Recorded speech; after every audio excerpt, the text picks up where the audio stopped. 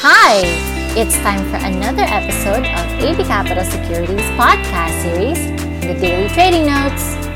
Good morning, everyone. I'm Nadine, and I'm here to give you today's trading notes.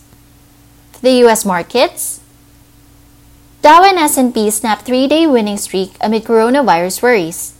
Stocks that would benefit the most should there be a wide-scale economic reopening, such as airline, cruise, and retail-related stocks declined.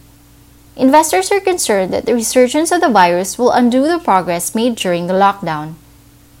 Moving on to the local market. The market ended flat yesterday, and we are keeping our view for the remainder of the week, with the PSEI most likely trading within the ranges of 6,150 and 6,580 for the next few weeks. Note that the market is already fairly valued, trading at 17 times per earnings ratio, and we would like to keep a cautious stance as the second quarter earnings results have yet to be released. Note that the FTSE rebalancing will also end this Friday with a downweight on most index issues.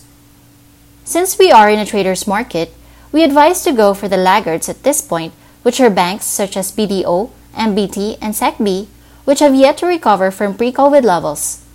We are looking at some conglomerate issues such as GTCAP and HEI, as well as RLC for property. Meanwhile, infrastructure spending surged in April on quarantine facilities. Our view: infrastructure spending surged 42% in April to 40.1 billion pesos as a result of increased spending to build quarantine facilities to prepare for any surge in cases. In addition, purchases of medical equipment helped boost infra spend during the period. However, year-to-date infrastructure spending still declined 4% to 196.2 billion pesos due to higher base effects.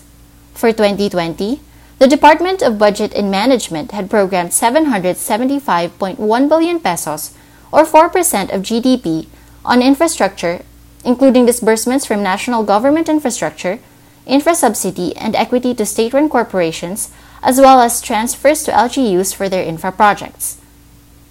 Moreover, Valoris Asia Holdings is not keen on taking FGen dividends. Our view: Valoris Asia Holdings, a unit of KKR Asia Pacific Infrastructure Holdings, refused to take the cash dividends of FGen in exchange for its tender offer price.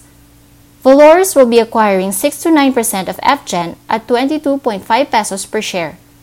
Tender offer is currently running until June 24, 12 noon, while cross of the transaction will be on July 1.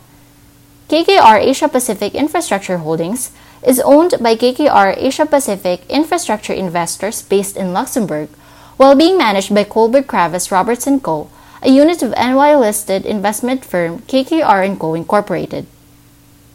That wraps up today's market outlook.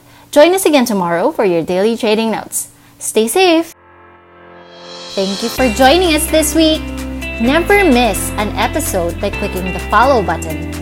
Get in-depth analysis reports prepared by our research team exclusively for our clients. Open an account now for free.